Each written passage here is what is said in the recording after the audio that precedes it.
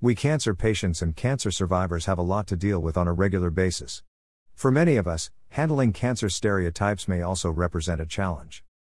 As defined by Discovery Canada Education, a stereotype represents a generalized picture of a person, created without taking the whole person into account to make such a generalization. When we stereotype a group of people, we depict all of the individuals within the group as having the same characteristics. Why may stereotyping be harmful? According to Taylor's College, stereotypes shape our perceptions of ourselves and those around us.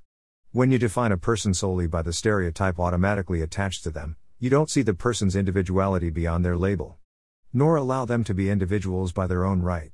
In doing this, you rob them of other aspects of their identity and self. It may not be intentional at most times. However, it creates paths of self-doubt and identity turbulence.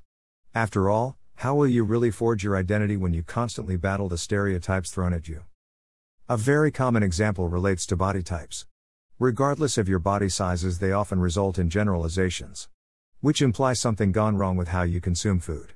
This potentially leads to development of eating disorders and/or heightened self-consciousness when in truth, lots of factors contribute to the state of body mass, and not just dietary habits. Once people find out that we have cancer, they may perceive us and treat us differently than before. Many people treat us well. Nonetheless, the first things that may come to their minds they hear our names, or run into us. Note, typically these stereotypes are thought, not actually articulated to us. Poor Joel. He's had PC and his life will be quite short.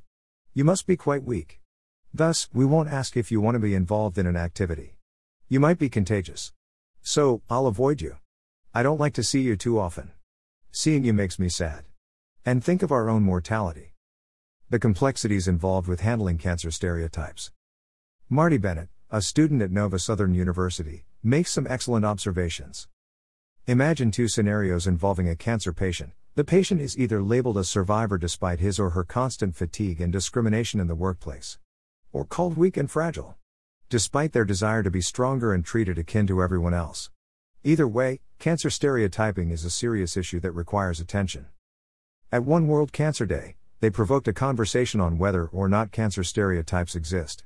Consider the first word that comes to mind when thinking about cancer patients. It most likely includes something along the lines of their strength or sorrow. As cancer patients undergo extreme emotional and physical stress, it is understandable that their struggles influence their identity. But hardship should not be the defining factor in describing the individual. Cancer patients are more than their disease. TV shows such as the Red Band Society explore and defy the stereotype that kids with cancer face a completely miserable life. Although fighting cancer is never an easy process, this show stresses the idea that those battling the disease can still experience the fundamentals of life like relationships and laughter. Additionally, cancer stereotypes do not only pertain to kids. They are relevant to adults as well. Despite efforts by the Equal Employment Opportunity Commission to fight cancer discrimination in the workplace, affected adults still face stereotypes daily. According to BBC News, 1/5 of cancer patients face work discrimination, a worrying statistic.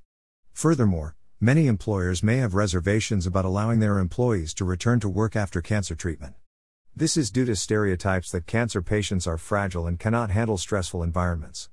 Though these actions infringe on the Equalities Act, many are not aware of the rights they obtain. To read more, click the image.